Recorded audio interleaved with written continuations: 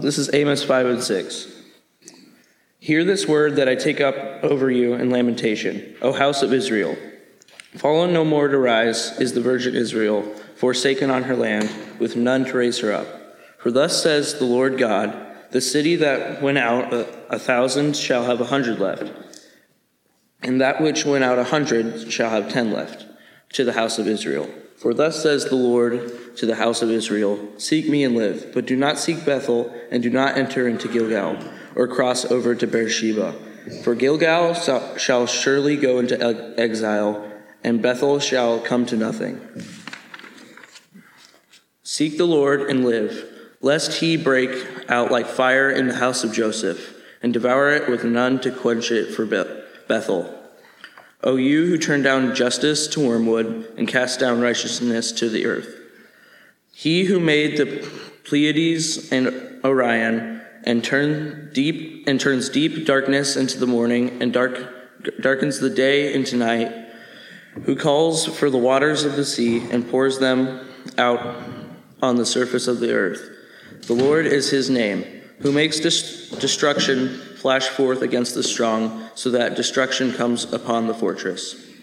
They hate him who reproves the gay. They abhor him who speaks the truth. Therefore, because you trample on the poor, and you exact taxes of grain from him, and you have built houses of hewn stone, but you shall not dwell in them. You have planted pleasant vineyards, but you shall not drink their wine. For you know how many are your transgressions, and how great are your sins, you who afflict the righteous to take a bribe, and turn aside the needy in the gate. Therefore, he who is prudent will keep silent in such a time, for it is an evil time. Seek good, not evil, that you may live. And so the Lord, the God of hosts, will be with you. As you have said, hate evil and love good, and establish justice in the gate. It may be that the Lord, the God of hosts, will be gracious to the remnant of Joseph. Therefore, thus says the Lord, the God of hosts, the Lord, in all the squares there shall be wailing, and in all the streets they shall say, alas, alas. They shall call the farmers to mourning, and wailing those who are skilled in lamentation. And in all the vineyards there shall be wailing, for I will pass through your midst. Woe to you who desire the day of the Lord. Why would you have the day of the Lord? It is darkness and not light, as if a man fled from a lion, and a bear met him, or went into the house and leaned against his wall, and a serpent bit him. Is not the day of the Lord darkness and not light, and gloom with no brightness in it? I hate and I despise your feasts. I take no delight in your solemn assemblies. Even though you offer me your burnt offerings and grain offerings, I will not accept them. And the peace offerings of your fattened animals, I will not look upon them. Take away from me the noise of your songs, but to the melody of your harps I will not listen. But let justice roll down like waters, and righteousness like an ever-flowing stream. Did you bring to me sacrifices and offerings during the 40 years in the wilderness, O house of Israel? You shall take up Sikith, your king, and Kayun, your star god, your images that you have made for yourselves, and I will send you into exile beyond Damascus, says the Lord, whose name is the God of hosts. Woe to those who are at ease in Zion, and those who feel secure on the mountain of Samaria, the notable men of the first of the nations to whom the house of Israel comes.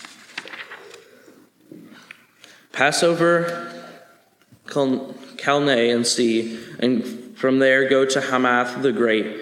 Then go to Gath of the Philistines. Are you better than these kingdoms? Or is their territory greater than your territory? O you who have put away far the day of disaster and bring near the seat of violence. Woe to those who lie on beds of ivory and stretch themselves out on their couches and eat lambs from the flock and calves from the midst of the stall, who sing idle songs to the sound of the harp and like David, invent for themselves instruments of music, who drink in wine in bowls and anoint themselves with the finest oils, but are not grieved over the ruin of Joseph. Therefore they shall now be the first of those who go into exile, and the revelry of those who stretch themselves out shall pass away. The Lord God has sworn by himself, declares the Lord, the God of hosts. I abhor the pride of Jacob and hate his strongholds, and I will never deliver up the city and all that is in it.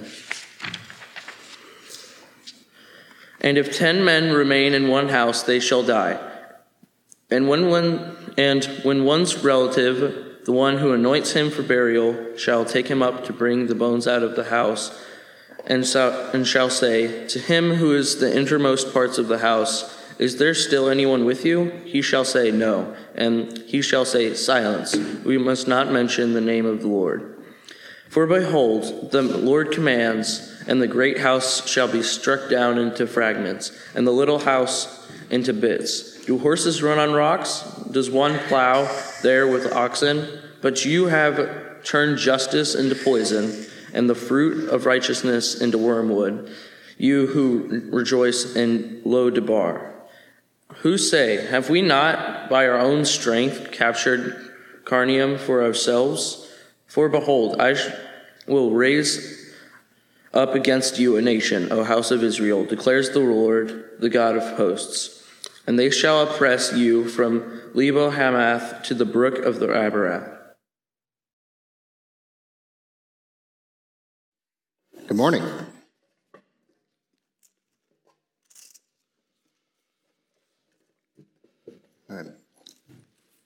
For those who are new or visiting today, my name is Tim, and I'm one of the deacons and MC leaders here at Believers Church. And we are reading in Amos, and we have been going through the book of Amos as we're going through the 12 minor prophets. So let's start today with the kids, because we have kids in here with us this week. So kids, can I see where you're at? Big hands up high. All right. So all of the kids, I have a question for you. Those of you, let's start with those of you that have siblings. Have you ever in your life had a time when your parents were unfair to you versus your siblings? Anyone? All right. Or maybe you don't have siblings, but this could be to anyone. What about at school? Has there ever been a time like that you've been at school and a teacher was unfair to you versus the other kids in your school? In your class? Oh yeah, I see some hands there too. All right. So, just tell me, how did that make you guys feel? Annoyed. Small, annoyed, upset. All right. And why? Why did it bother you?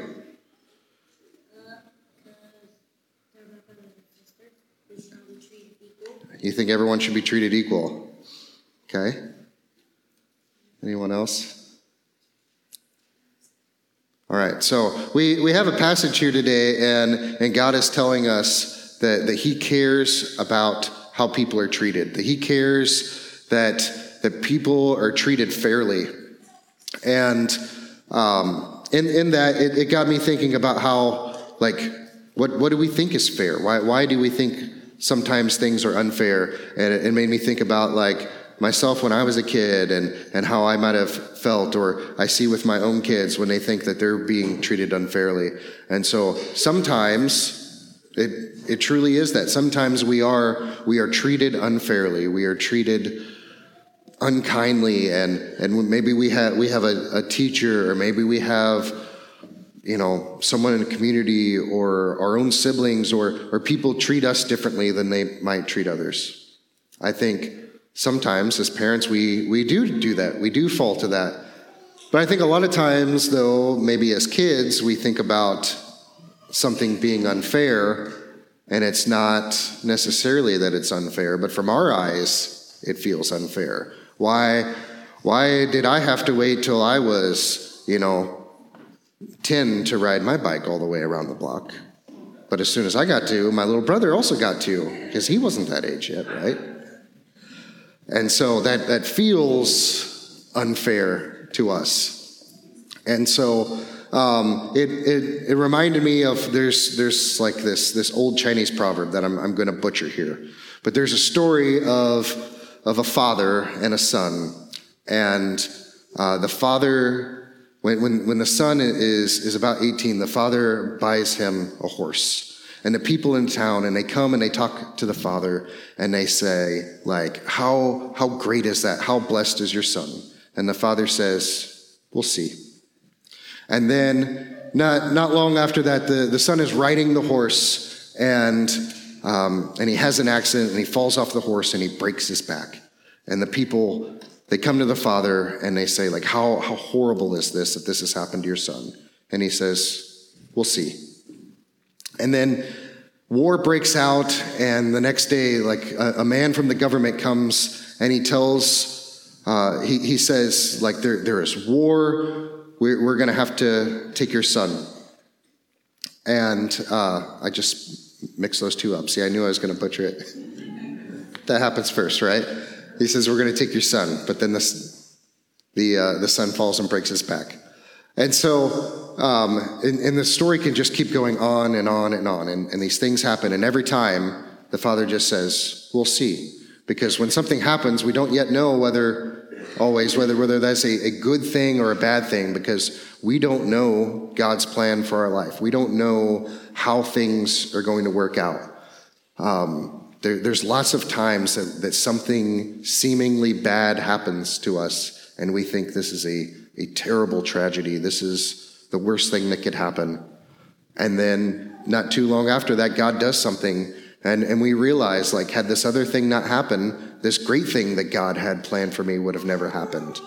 And so my encouragement to you today as kids is I agree that things should be fair, that we should have justice. And if you see injustice, like, speak out for that. If you have a friend that is being bullied, if you have someone that's being treated unfairly, stand up for them. Fight for them. Like, that's good. Not fist fight, but, it's not what I'm encouraging. But the second is also when you feel that injustice has been done to you, to take a moment, pray about it, think about it, and maybe God is doing something in your life that you won't know yet until many years down the road. So in our passage today, we see a great deal about injustice. We see a great deal about how people are treated unfairly, and Amos and God have some things to say about that. So I have a few questions that just kind of came to mind as working through this passage. And the first is does God care about injustice? And then the second is, do we as Christians care about injustice? And does God care about human suffering? Now, these are big, like, heavy theological questions that I'm not necessarily going to have all the answers for you today in one quick sermon through 2 chapters of Amos. But I think that the passage does touch on these, and I think that these are things for us to think about, to ponder, and to move forward as individuals, as a church, as a community, and thinking about what does it mean when we see injustice around us, and how do we react to that? How does God react to it? And how does our reaction to injustices reflect our relationship with God? So a few notes before we dive into here real deep. This first thing isn't really going to have a theological impact, but I think it should be noted that when we think about the Bible, we know that the Bible wasn't written in English. And most of us know that, like, the New Testament is written in Greek and the Old Testament is mostly written in Hebrew. But we have the opportunity, right now we're reading a passage that actually isn't in either, that there are, I wrote down the number of verses. There are 268 verses in all of the Bible that are written in Aramaic. And so that includes part of this. So I might have even been wrong on that. Anyway, no theological thing there. But we're reading through, we're at 5 and 6. And so we've read through chapters 1 and 2, or chapters 1 through 4. And chapters 1 through 4 could be considered like the book of doom. Like in this part, Amos is talking about the doom that is coming to Israel. And then we could say that the chapters 5 and 6 then are like the book of woes. And so this is, he's finished this general section of doom, and now he's talking about these are the woes. Woe is this and woe is that, right? And then the last thing here is in this section here, we have a little bit of a kind of a poetic structure. And I don't say that to mean like, oh, this is poetic and this just means whatever we assign to it. But just that the author here, Amos, is using a structure which is used often in these Old Testament writings, where he lays it out in a specific way. And so this is a chiastic structure in which you lay out something. And so we have in this structure, we have lamentation, and then exhortation, and then accusation, and then a hymn, and then we work our way backwards, and we have accusation, and an exhortation, and a lamentation. And so I'm just saying that we see here that Amos isn't just, he's not just spitballing and saying things and then just scribbling down, but he is an author who is taking his time, and he's not just writing about what happened, but he's laying it out. He's laying the words out in a specific way as the Spirit is working through him to use language to his benefit. And so again, we don't have to be like scared, like, oh, like I said, poetic. That means Tim doesn't think that like all of the Bible is, whatever. But the way that we use words in specific ways, like, has meaning. Just like in a regular sentence, the words and the way that you place them in order in that sentence is going to have an impact on how someone takes it. Also, the way that the sentences are laid out in this passage have some meaning and have some influence here.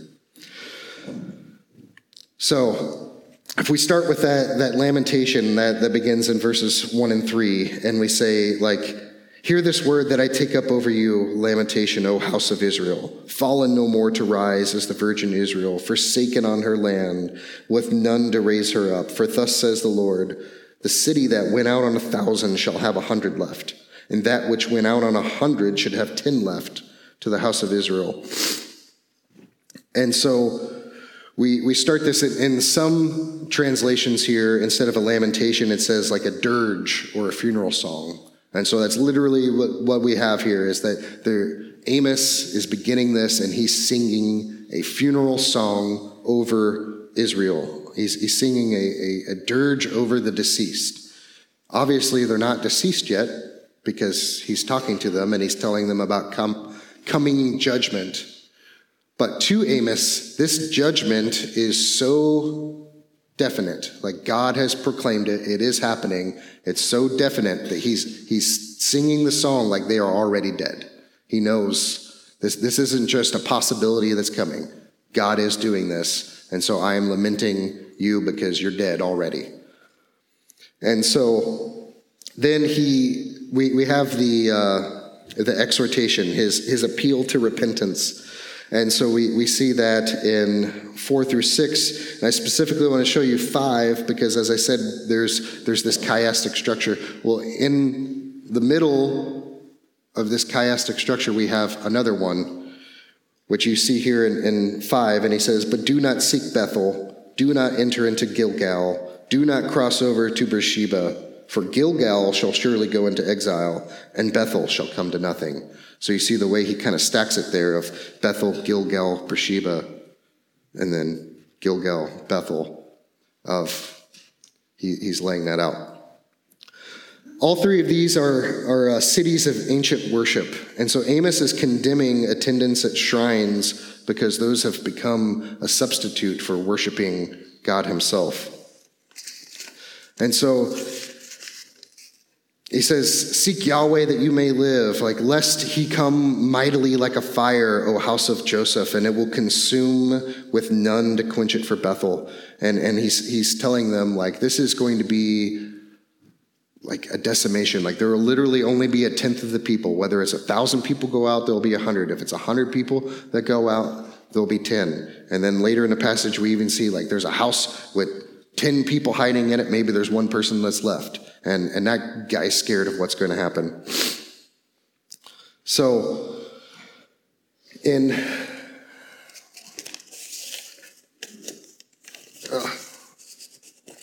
I had to print my papers out this time, so I've got to figure out how to keep them where I could look at multiple.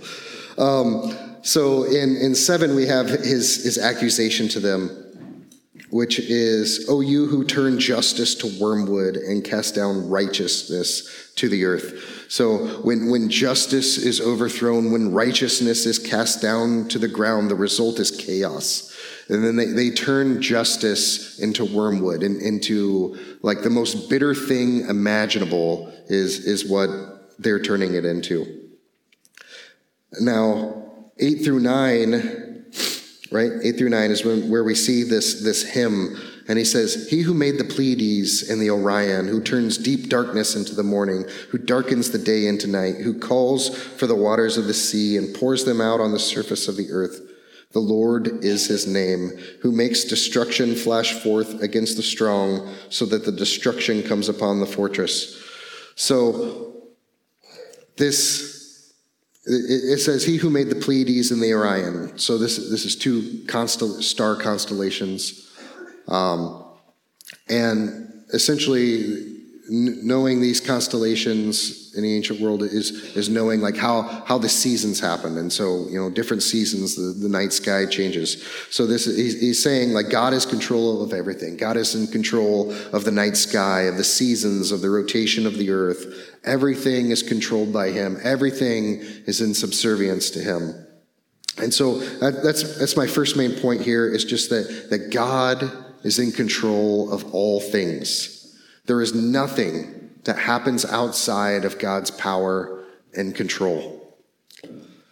And I said Yahweh in there a couple of times. I'd make a point here that at the end of verse 8, it says, the Lord is his name. And in your Bible, it probably says in capital L, capital O, capital R, capital D. And I'll touch on that a couple of times in this verse, in this passage, just because the name of God is so important in this passage that in multiple times it says, the Lord, your God, the host of heavens, the Lord, God, and sometimes it's capitalized and sometimes it's not, and I'll touch on that in a minute. But here it ends that passage saying, or that verse saying, the Lord is his name. And so Yahweh is his name, is what Lord there is for. So as we followed that structure, it worked to the hymn. So that's kind of the main point of this whole first section, is that God is in control. And then it kind of quickly works its way back. And so we have the accusation and judgment, which is that the oppressors took from the poor to build luxurious things for themselves. But the thing is, they will not enjoy those things. They built mansions, but they are not going to live in their mansions. They planted vineyards, but they will not drink the wine from their vineyards. They have oppressed the poor, and they have used that oppression of the poor to build upon themselves, but they will never enjoy those things that they have acquired unjustly on the backs of the poor. Their greed is going to be matched by God's judgment. So we have a glimpse of this in chapter 9, that there will be a time when God will reverse this. And he says in chapter 9, I will restore the fortunes of my people Israel, and they shall rebuild the ruined cities and inhabit them. And they shall plant vineyards and drink their wine, and they shall make gardens and eat their fruit. So God is saying, like, there is a time when this is going to be undone. That it's going to be their descendants. But these people who did all of this on the back of exploiting others, they are not going to enjoy the fruits of that. And so this is our second point in this passage, is that God despises injustice, and he will judge those who cause injustice on others. And so quickly here in talking about justice and injustice, the question is like, what is injustice, right? So I think injustice is receiving worse than one deserves, because injustice can't be receiving differently than you deserve, because then that would also include receiving better than you deserve. And I don't think any of us feel that way, that if we received better than what we deserved, we call it an injustice, right? We call that like mercy. So since injustice is receiving worse than you deserve, then we know that the greatest injustice of all time is the way that Jesus was treated and going to the cross. Because Jesus was the sinless and perfect creator of the universe, and he was tortured and given the death penalty for crimes that he did not commit. And he was killed by the people that he came to save. And so when we discuss God in relation to injustice, we must admit that God himself has been the recipient of the greatest injustice at our hands and for our benefit. So in 14 and 15, we see this exhortation, which is God's hope for God's gracious response. And he says, seek good and not evil, hate evil and love good, seek justice in the gate. The gate here is just that this is the place where the court cases were generally held. Like at the city gate is where they would meet and they would try people. So seek justice in your justice system. And so that's telling us like we need to seek justice within our systems of justice and not just personal justice. He's not telling the people like, hey, when someone does something wrong to you, give them justice. But he's also saying at the city gate, at the place where you as a community have, systematic justice, like seek justice there as well. And then again, our chiastic structure ends with that lamentation in verses 16 and 17. Which says, therefore, thus says the Lord, the God of hosts, the Lord, in all the squares there shall be wailing, in all the streets they shall say, alas, alas, and they shall call to the farmers to mourning, and to those wailing who are skilled in lamentation, and in the vineyards there shall be wailing, and I will pass through your midst, says the Lord. And so, again, the quick note here just about the language and titles of God. I told you I would come to that. Because this, when you just read it in English, it is a weird way to say it. It says, the Lord, the God of hosts, the Lord. And again, in our English, the first one, it says the Lord in all capital, and then the second Lord is only the L is capitalized. And so he's saying, therefore, Yahweh, Elohei, Sabaoth, Adonai. And I don't speak Hebrew, and I'm not trying to pronounce that correctly, so don't go tell Dr. Bergen that I butchered that. But he says, he's using the personal name of God, and then Elohei or Elohim, the general word for God, kind of like us for English. God means Christian God, but it also means general word God, a deistic being. And then Adonai, which is like Lord. The person who lords over you, the person who you swear your allegiance to. And so maybe a better way for us to say this, that it makes sense. And Sabaoth, it means like a commander of armies. So maybe an easier way for us to say that makes sense to us is Yahweh, the personal name of God, the commander of the armies of heaven, my Lord to whom I swear allegiance. So, and then we move to 18 to 24, and here we see that this is where God starts telling us about letting justice roll down. This is the beginning of the woes. The day of the Lord is coming, the coming judgment day when God will right all wrongs and he will conquer all of his foes and he will establish his sovereign rule over all the world.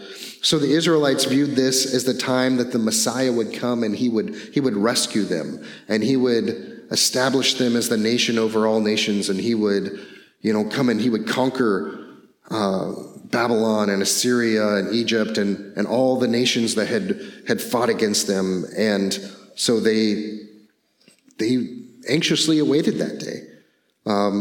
And so they regarded their election as Israelites as a guarantee that God would lift them up as his chosen people. And they would have never fathomed him counting them among his foes. Like, they are the chosen people. They are the people of God.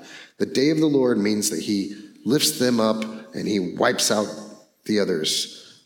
And so Amos warns them not to look forward to this day. This is going to be a day of gloom and destruction for them, not a day to be celebrated. While the Israelites view the day of the Lord as their deliverance, he says it will be like being delivered from a lion and into the mouth of a bear. It is like fleeing to the safety of your home only to put your hand on the wall and being bitten by a snake. And so the faithless have no home in the coming day of the Lord. So I think, there's parallel here for us, as Christians too. Like, the day of the Lord, as they looked for it, first of all, I'll say, like, as Christians, it's easy for us in reading the New Testament and be like, the Jewish people had this all messed up and they thought that Jesus was going to come and the day of the Lord was going to be like Jesus rides in and he takes over and he defeats Rome and he sets up, and like, how stupid were they? And they didn't even know what was going on. I think it's good for us to consider what he's saying here too, is like, if we are just trusting that everything's going to work out for us, but we don't consider our actions as well, not that our actions earn us salvation, but the way that we treat others, our actions are evidence of our election. Our actions are evidence that God is working in us, that we are in him. And so if we see ourselves mirrored in that, then maybe we shouldn't be excited about that. Maybe we should be weary of that day. Maybe that should drive us to consider, like, am I really trusting in Christ as my Lord? So again, in 21 through 27, we see that these Israelites viewed themselves again as the chosen people of God. They celebrated him in feasts, in solemn assemblies, in offerings, in sacrifices, in singing songs and praises.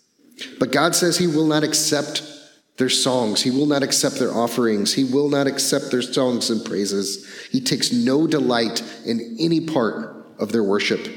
He seeks justice and righteousness. He says, you will go back to your idol worship, and I will send you back into exile.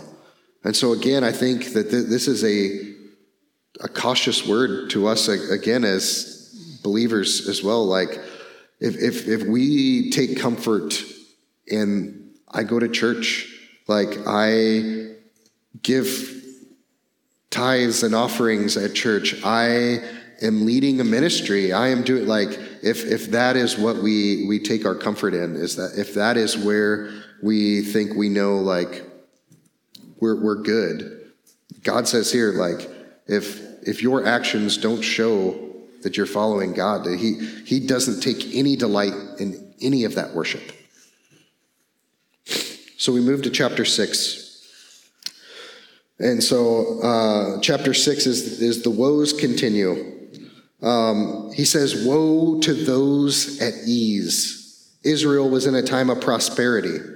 And so, again, if we're looking at personal application here, how do we define prosperity? I think for many of us, we think like, I'm going to serve God more in the future.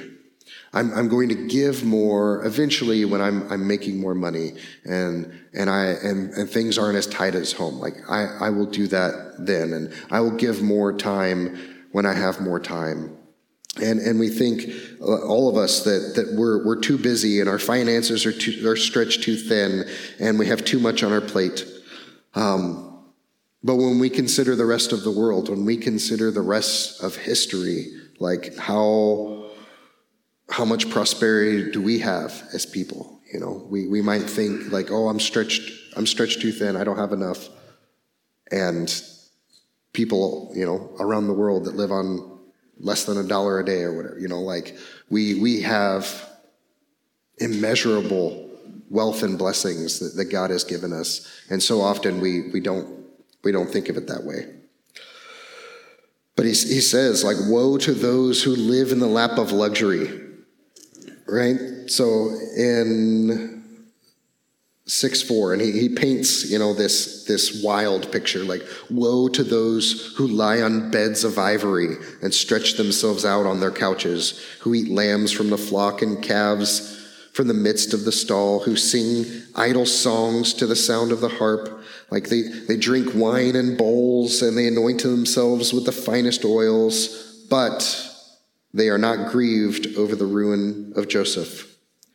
And so he says, therefore they shall now be the first of those to go into exile. The revelry of those who stretch themselves out shall pass away. So he's saying, like, woe to those who have so much extravagance and live in the lap of luxury. They want to be first. And so they will be first to go into exile. Like, if you want to put yourselves first, go ahead. You will be. And in 8 through 10 here, we see that the destruction is going to be so great that if anyone is left, he's going to be afraid to even say God's name. It says, for the Lord God has sworn by himself, declares the Lord, the God of hosts. I abhor the pride of Jacob. I hate his strongholds. I will deliver up the city and all that is in it. And if 10 men remain in one house, they shall die. And when one's relative, the one who anoints him for burial, shall take him up to bring the bones out of the house and shall say to him, who is in the innermost parts of the house? Is there anyone still with you? And he shall say, no. And he shall say, silence. We must not mention the name of the Lord. So the destruction is going to be so great that they won't even want to say the name of God. And so I see some play here back with chapter 5, verse 4, because there God says, seek me and live. But even after this great decimation, after he's killed out, 90% of them or more, and there's someone left, that person still doesn't want to call on the name of the Lord. He was given the answer. He was told, seek me and live, but he still isn't seeking God. And he's become so afraid. He's like, someone came, they're gathering up the dead, they're going to burn the bodies, and they find someone that's still alive. And so why is he saying, don't say the name of God? Well, they're probably going back to the beginning of chapter 5, they're about to sing a dirge, sing a song about the dead, offer up a prayer to God about the dead. And the person that's living is like, don't even say his name. Like maybe God's forgotten about us and we don't say his name, he won't kill any more of us. And so rather than seeking God, they're still just being driven by their sin. So we end this chapter then with a final rebuke from Amos. And he says, for behold, the Lord commands, and the great house shall be struck down into fragments, and the little house into bits. Do horses run on rocks? If you don't know, horses don't like to run on rocks. That hurts their feet. Does one plow there with oxen? Again, the rocks. Like, do you want to plow a bunch of rocks? If you live in Missouri, then you don't have a choice. It's all there is rocks. But But you have turned justice into poison and the fruit of righteousness into wormwood. So again, he's calling back to earlier in the passage, and he's using those same phrases again. You who rejoice in Lo-debar, who say, have we not by our own strength captured Karnaim for ourselves? For behold, I will raise up against you a nation, O house of Israel, declares the Lord, the God of hosts, and they shall oppress you from Lebo Hamath and from the brook of Arabah. So again, he's focusing on their injustice. He's saying the rich and the powerful have dispensed poison instead of justice. They've dispensed bitterness instead of righteousness. And so we see that is the theme that it has run through these two chapters, is that not only is God bringing destruction to Israel, he's bringing them justice, both in that he is solving the injustice of the poor people, those who have been oppressed, but he's bringing justice to them. He's bringing them what they deserve. He's not bringing worse than they deserve. He's bringing exactly what they deserve, as they have treated others, as they have treated God. And so some things I just want to consider as we close is first, like, do you hate injustice? And I want sit in that for a minute and think, like, not only do you hate injustice, do you hate injustice like God does in Amos?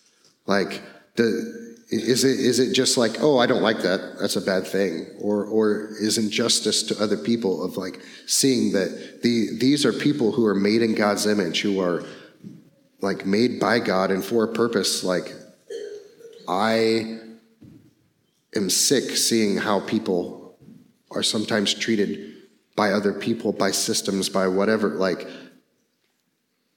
does that hurt your soul? The second is, do you find yourself comfortable, satiated? Like, do you feel comfortable in your home, in your family, in your church body? And you're like, I'm comfortable, and I don't really want to go out and go make myself uncomfortable, because seeking these things are uncomfortable. The third is, are you focused on the outside worship of the Lord? Financial giving, singing songs, attending church, again, like maybe leading an MC, leading a ministry. Like, are you focused on that? But do you find yourself joyously seeking the Lord? Like, when you think about the time that you spent with the Lord, are you thinking about like time in the Word and hearing from God and praying to God? Like, are you thinking about, these are the ways that I served, these are the things I did, I went, I attended, I sang song, like. And then my last question for you to consider is, do you look forward to the day of the Lord? And so again, our understanding of the day of the Lord is a little bit different, because we're in this like now but not quite yet time. Like, Jesus has come, and we've had that, and we celebrate that, but we also know that Jesus is going to return.